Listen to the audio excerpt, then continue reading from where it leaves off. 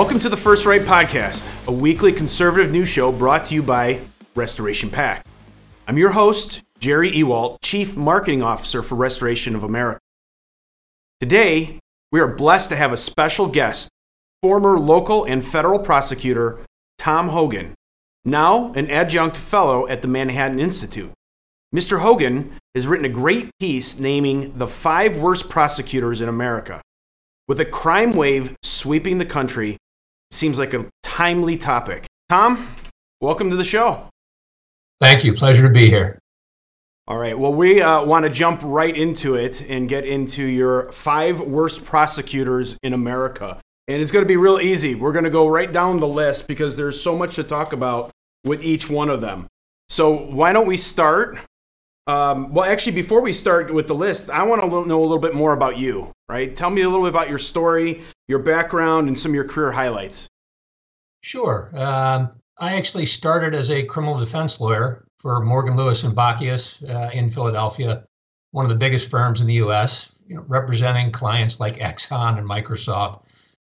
So I learned to do complex criminal defense first, but I always knew I was going to be a prosecutor. So I headed off to be a line assistant prosecutor in Chester County, Pennsylvania, which is outside Philly, and tried everything from DUIs to homicides. And then 9/11 hit. I got a call from DOJ, the Department of Justice, saying, we'd like you to be a federal prosecutor. So I then went to the Department of Justice, the Eastern District of Pennsylvania's U.S. Attorney's Office, was a federal prosecutor, did terrorism, did political corruption, did nationwide drug and violent crime, did big white-collar fraud, embezzlement cases. And then my wife told me that I was never home and we had 2 little kids and I had to be home more. So I went back into private practice for a while. And then I was elected district attorney in Chester County. Chester County is a large county in Pennsylvania, about 500,000 citizens, the largest or the fastest growing, wealthiest county in Pennsylvania, a county that was always, purple, sometimes a little bit red, now a little bit blue. I was always lucky enough to have our citizens put me into office by about 20 points in all of my elections. So, and now I'm in private practice, back to private practice and doing academic work. That's awesome. And you felt compelled to write this article. And we can go right down the list because you have a lot to say about it. And I really want to hear what you have to say. So why don't we get right into it? We got Marilyn Mosby in Baltimore. Why is she there? Well, and just picking 5 of the worst was tough because there are some bad prosecutors wandering around right now. Although as of yesterday, there's one less. We'll get to him soon enough. Right. But Marilyn Mosby in Baltimore, she was one of the first elected prosecutors to actually run on a platform of, I'm going to be soft on crime. And I remember sitting at a conference with a bunch of other elected district attorneys. And all of us reached the same conclusion. We all thought 2 things. 1, she'll never get elected. You don't win an election for district attorney by saying, I'm not going to be tough on violent criminals. And 2, we said, even if by some strange coincidence she does get elected, she'll change her tune. Once you hit office and you understand, if I don't control violent criminals, then my city is going to go to hell in a handbasket. So we all agreed about that. And it turns out we were all wrong. She got elected with this pro-crime policies. And then when she hit office, she refused to change her tune. So her decisions are, I'm not going to prosecute. We call it de-prosecution. Even though the evidence exists, I'm not going to prosecute certain crimes. She also declared war on the police, starting with the Freddie Gray prosecution, where she charged 5 officers and didn't manage to convict any of them. She claims that everybody's racist and everybody's out to get her. And she really has undermined the city itself. There have been numerous ethical complaints against her. There's an inspector general's report that she doesn't really go to work. And then she's been indicted by the federal authorities. And while all this has been going on, homicides have skyrocketed in Baltimore. She is literally killing that city. And not only are homicides skyrocketing, people are leaving. over 35,000 citizens have left Baltimore, which is a relatively small city to begin with. But that city is being hollowed out, and it's her policies that are driving that. But she was the first. She wasn't Soros-backed, by the way. This was a grassroots chaotic effort. And she's been reelected by the citizens of Baltimore, who seem to be okay with what she is doing to them. Now, I don't think she'll survive much more beyond this federal indictment, which she claims is racist, but she clearly has earned a place as one of the 5 worst. It's amazing, right? Because I know we're going to see this pattern repeat over and over as we go through the 5. And for someone who grew up in Chicago, my dad's a retired Chicago police officer. We're seeing the same thing in Chicago, and I know we're going to get to Chicago at the end. But it is that pattern we see where the crime is skyrocketing, people aren't prosecuting it, and then people leave, and then the city falls apart. And it's this pattern that we're seeing. So it's amazing. And so Maryland was actually the first, is in your opinion. She set this whole trend in motion.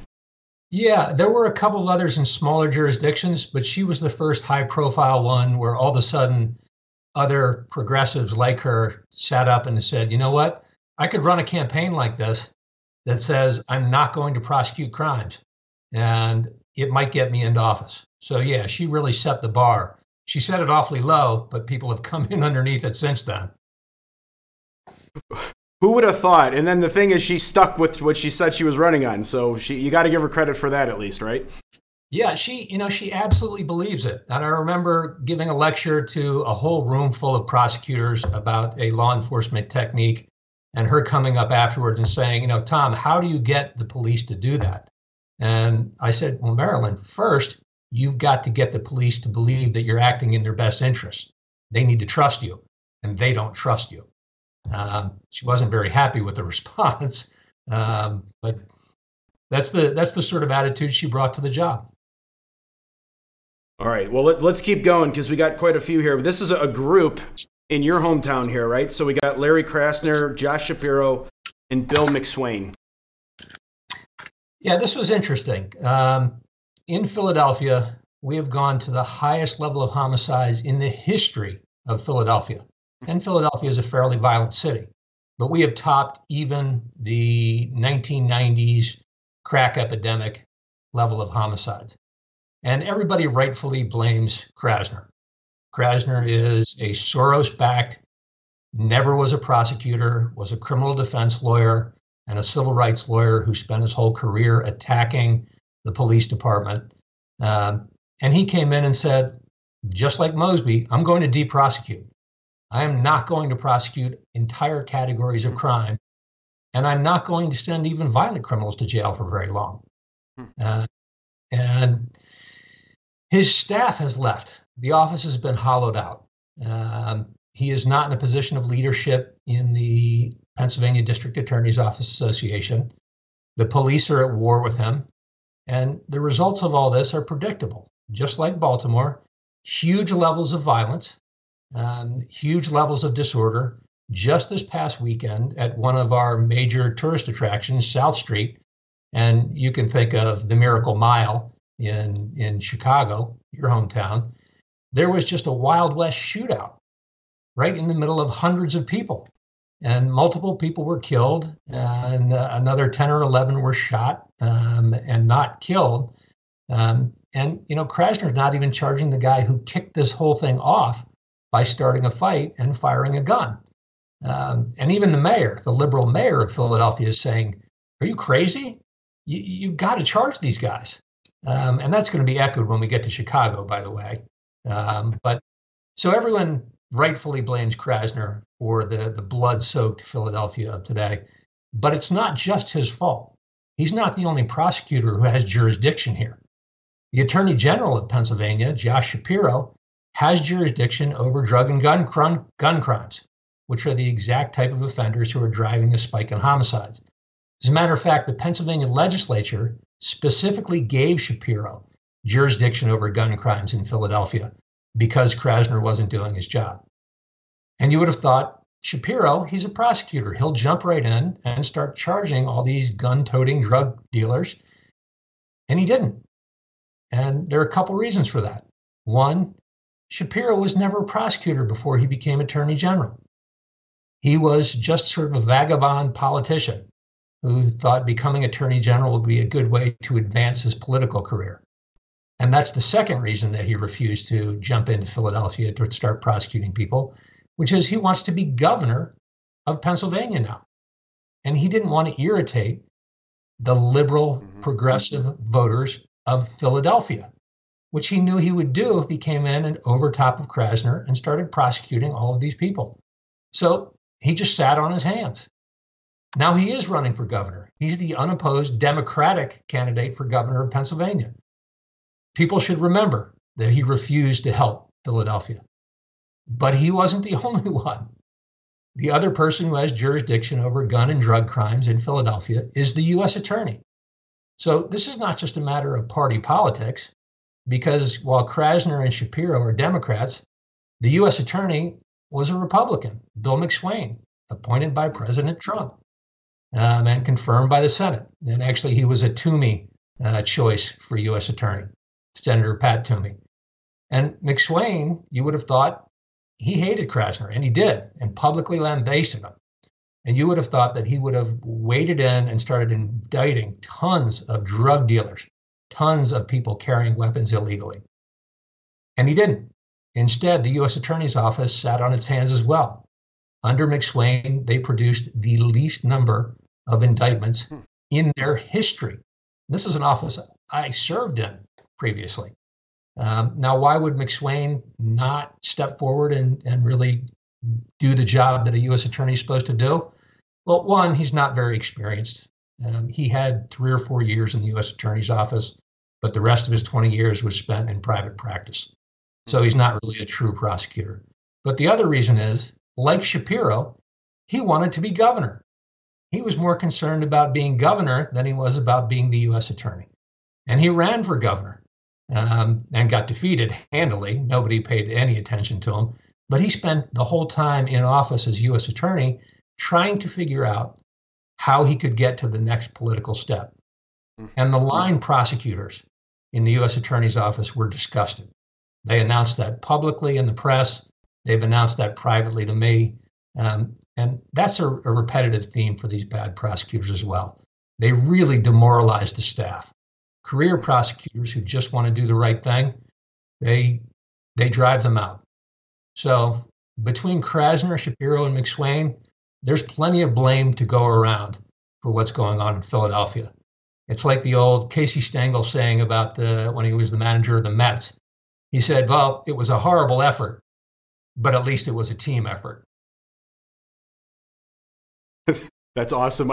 Well, what I'm starting to see is a pattern appearing, right? So soft on crime, lack of experience, political motivation, and then the staff kind of mutinies and goes off on their own or against the incoming person. Yeah, and the staff, that's a critical measurement that nobody really pays attention to. Everyone looks at homicide numbers, which is a good thing to look at. But if you really want to see if a chief prosecutor is a good prosecutor, go to their staff and see if their staff is satisfied to be led by this person. And that actually is going to take us to our next person, Kim Gardner in St. Louis.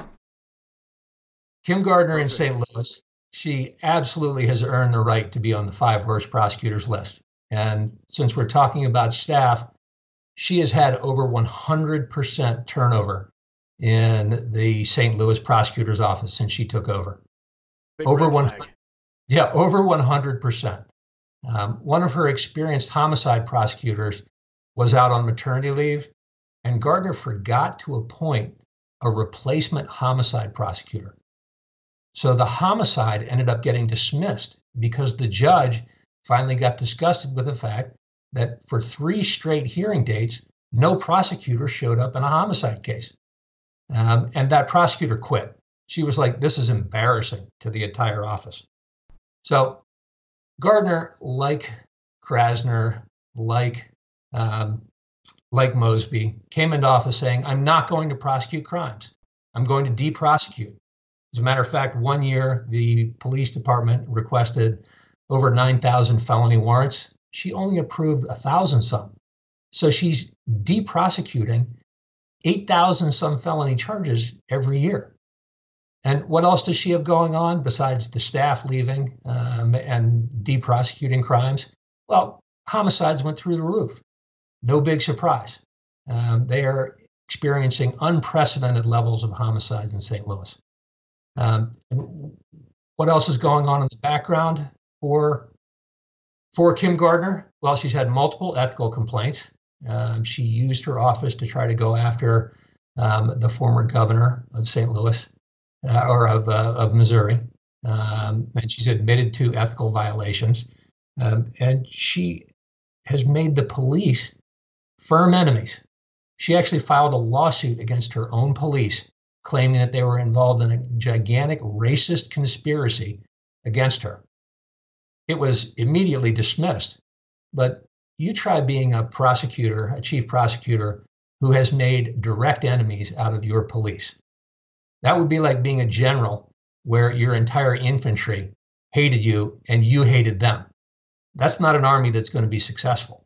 And she hasn't been successful. She has turned St. Louis, which was once a charming Midwestern city, into really a hotbed of violence. Yeah, so when things go south, play the racist card is basically what was happening there. Well, and it's not just Kim Gardner who does that, right? It's Marilyn Mosby who does that. Larry Krasner, who's white, plays the race card all the time, claims that the entire system is out to get him and is racist. But yes, playing the race card is a consistent theme that runs through this as well.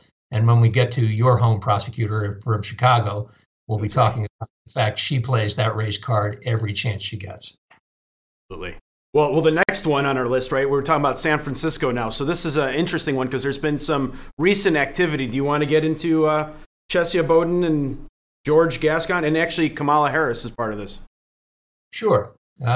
So as I said at the top of the show, the 5 worst prosecutors list is actually now one short because as of this week, Chesia Boudin has been recalled in San Francisco and has been kicked out. Now, in the article, I said the voters of San Francisco really should be recalling not just Boudin, but also George Gascon, his predecessor, who is now the DA in Los Angeles, and Gascon's predecessor, Kamala Harris, who is now the Vice President of the United States.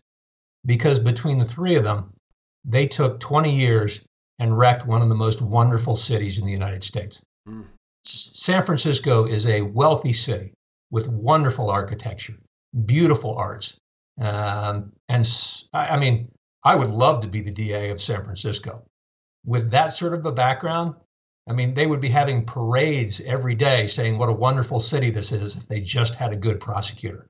But instead, between the three of them, they really have driven San Francisco into the ground. Anybody who's visited recently, it's a homeless encampment full of people on the streets using drugs, using the public as if it's a bathroom, and it's not a safe place to be anymore. Now, how did they get here? Well, Harris came in and she started the de-prosecution trend. She was arguing with the police right from the beginning of her administration because she thought this was a good way to move up the political ladder, which is always what she wanted to do. The DA's office for her was not a job where she just wanted to do the job and keep the citizens safe. She wanted to move up and become attorney general and become senator and become vice president of the United States and maybe become president of the United States. This was a stepping stone. She treated the office that way and started to sow the seeds of the disorder we see now. Then she was replaced by George Gascon. Gascon was never a prosecutor before. He actually was a high school dropout who then went and became a police officer. As a police officer, he went to law school. He was actually a fairly moderate commander as a police officer, and then decided I want to be DA because, again, I have political aspirations. And he bought into every single one of the crazy California progressive criminal justice reform ideas that hadn't been tested anywhere. He said, I'm not going to prosecute people. I am going to let drug dealing happen willy-nilly. And no big surprise, disorder started to come into the system. And then when Boudin got elected, it just was a natural continuation because Boudin took all of Gascon's policies of deprosecution and decarceration and demonizing the police, and he basically put them on steroids and told the police, don't lock anybody up if they're camping out in the middle of San Francisco. Don't lock anybody up if they're using drugs in the middle of the parks. Don't lock anybody up if they're urinating out in front of a building. And the result was they become the homeless encampment they are now. Now, it's interesting. The voters in San Francisco, and Boudin had no prior experience as a prosecutor. He was a public defender. And before he was a public defender, he was a translator for the Hugo Chavez administration in Venezuela. So a socialist dictator is who Boudin used to work for. And somehow he got elected in San Francisco. But I will give the voters of San Francisco credit for this. They looked around and realized what was happening to their wonderful city. It took them 20 years to realize how bad it had gotten. But when they saw what had happened, they turned around and they threw him out. And you really have to give a lot of credit to the Asian community in San Francisco. They stood up and they stood up strong. They're the ones who threw out the members of the school board who were spending more time renaming schools that were named after horrible racists like Abraham Lincoln and George Washington instead of figuring out how to educate kids. It was the Asian community that stood up and said, we're not going to put up with this, and threw out the school board members. It was the Asian community that really stood up and said, we're not going to put up with this in San Francisco, and drove the Boudin recall effort. Now, people have asked. Hope. I mean, you got a predominantly Democratic city in San Francisco, so there's hope. There's it was a recall. It wasn't even an election; it was a recall. Right, it was a recall, and I had been peppered all day in the last 2 days with people asking me, so this is an inflection point, right? We finally you don't get a city more liberal than San Francisco. And a city as liberal as San Francisco has decided to throw out a progressive prosecutor. Right. This is an inflection point. And I have to break the news to them. It's not. The citizens, the electorate of San Francisco is very different from the electorate of Oakland or Philadelphia or Chicago. San Francisco's electorate, their voters, are almost uniformly well-educated, either middle class or upper class. And the Asian and Hispanic communities there are very intent on moving up in the world and preserving order. So they're very different. And if you look at somebody like Chicago or Philadelphia or Oakland, where it looks like a progressive prosecutor may come in and win and replace a traditional prosecutor, if you have multi-generational poverty, if you have real areas of violence, historical violence, those voters seem more inclined to support these progressive prosecutors. So for everyone who's saying that the Boudin recall is signaling an inflection point and progressive prosecutors are now going to be driven out, don't expect that. It's going to be at least another 4 or 5 years before even those voters start to catch on. A good historical example is Detroit. Detroit let itself fall into this category probably 30 years ago of not prosecuting crimes, and they hollowed themselves out. Detroit now has a population of maybe 600,000. It used to be one of the largest cities in the United States. But they eventually responded after years and years. And about 20 years ago, after seeing enough of it, they elected Kim Worthy, who is a Democrat, who is Black, and who is a strong leader and a strong prosecutor. And she has done a very good job of working with a very tight budget. So it takes a while. And sometimes you have to get as far down as Detroit got before you finally decide we're going to straighten ourselves out. So the Boudin recall is big news, but people should not expect that it is a sea change in what the electorate's going to do going forward in all the other big cities. Maybe not an inflection, but hopefully momentum, I guess we can say. It's the beginning of a lesson. While it's not a full sea change, the tide might be starting to go out a little bit. All right. That gives me hope. But we're gonna get to the last one, right? So now we're moving to Chicago. Kim Foxx. Kim Foxx. So Kim Foxx, everybody would put her on the list of the 5 worst prosecutors. One, she plays the race card with abandon, no matter what she runs into. The Jussie Smollett prosecution. Jussie Smollett faked a homophobic, racist attack on himself, the actor from Empire. Staged the whole thing. It was obvious. And I remember reading about it when it happened. And all of us who know people in law enforcement calling friends in the Chicago Police Department and saying, you guys, this is a fake.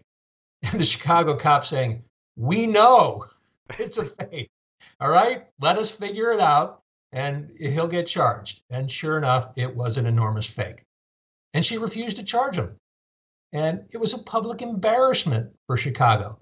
And a judge said, no, you can't do that, and appointed a special prosecutor, Dan Webb, former U.S. attorney for the Northern District of Illinois. And Webb prosecuted and convicted Smollett with no problem. And Kim Foxx's response was, that's a racist response. Of course. That's a racist conviction. It was a travesty that Jussie Smollett was convicted. Foxx has been a nightmare. She also is a deprosecuting, Soros-backed prosecutor. She is not prosecuting in huge categories of crimes. And as a result, homicides are soaring in Chicago. Chicago is officially the most violent city in the United States right now. Philadelphia is a close second, but Chicago is winning. And there have been things like a Wild West shootout between 2 gangs. And normally when there's a shootout between 2 gangs, you end up charging everybody in sight with murder, weapons violations, and clearing out 2 gangs. They've just given you an opportunity to do it. Kim Foxx's response was, nah, this is mutual combat. I'm not going to charge anybody. Right. And even Lori Lightfoot, the liberal mayor of Chicago, was like, are you crazy? You've got to charge these people. Our streets are soaked in blood. You have to step up and take responsibility. And Foxx turned around and said, all right, I'll charge 1 person, which she did, with a weapons violation, not murder. And the rest of it has just sort of gone by the wayside. You know, Chicago is a wonderful city. I've often thought of Chicago as being like New York, but full of friendly people. Right now, even the Miracle Mile is not safe. Even along the lakeshore is not safe. And this is starting to leach out from the city of Chicago into the once safe suburbs. So Chicago really needs to turn itself around. Those voters need to take a good look at what's going on. And I mean, the voters, not just in Chicago, but in Illinois itself, have got to turn themselves around. They could be a finance hub, a tech hub. They've always been the city in the middle of the country, which all business gravitates towards. Well, people are fleeing now. Businesses are fleeing Chicago. They're going to places like Texas or Tennessee, places where their workers can be safe, where they won't be overtaxed, and where they don't have Kim Foxx as a prosecutor. That's right. Well, I think you nailed it, right? You got to feel safe in the city that you're in. If you don't feel safe, you're not going to live there. You're not going to visit there. And that's just going to destroy the economy of that city. Yeah. And, 20 years ago, our cities had become safe. You were safe walking down the streets of New York. You were safe walking down the streets of San Francisco. You were safe walking down the streets of Chicago. And it took a lot of work by the police, prosecutors, elected officials to make cities safe. And everybody thought it was a good idea. The economy boomed. Businesses were comfortable. Their employees were comfortable. Now people are fleeing the cities. We are back into the 70s, 80s, and 90s in the United States. And that's because we forgot how to control crime. We learned those lessons. It took us 25 years to learn them, and it led to a 25-year great crime decline. Now we just have to reapply those lessons. But probably the first thing we can do is to make sure that you've got good, responsible prosecutors leading the charge. Absolutely. Well, Tom, this has been great. I mean, your article's fantastic. I love the 5 examples you've given us. Not only have you given us 5 examples, but you've given us the history of where all this is coming from and where it's leading to. And you've given me hope, right, by seeing what's happening in San Francisco right now across the country. I know it's not an inflection point, but we do have some momentum there. So I'd like to thank you for your time in writing this article. Is there any last words that you want to give the audience?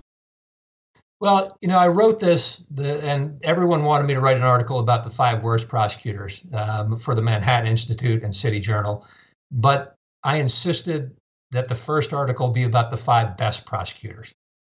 So I actually wrote an article about the 5 best prosecutors in the United States. So I would encourage anybody who reads this article about the 5 worst, start with the 5 best. And you will find a mixture of prosecutors from Republicans to Democrats, from local prosecutors to federal prosecutors, from big city prosecutors to small county prosecutors, who are outstanding prosecutors and who are protecting their citizens every day. Prosecutors are still people who do a phenomenal job for very little money in order to protect their citizens. So start with the 5 best, then get to the 5 worst. And then Tom, we're going to have you on again for part 2, right? So we can go through the 5 best prosecutors and show the country what it looks like to be a good prosecutor. Absolutely. Happy to do it. All right. Well, that's our show for today. Thank you so much for tuning in and supporting conservative media. Don't ever forget that by working together and staying diligent, we conservatives can bring our country back to true greatness. Until next week, let's all keep praying that God will continue to bless America. First Right, a new kind of news summary without the liberal slant. Every morning, in your inbox, always free. Subscribe by texting First Right to 30161. That's First Right, all caps, one word, to 30161.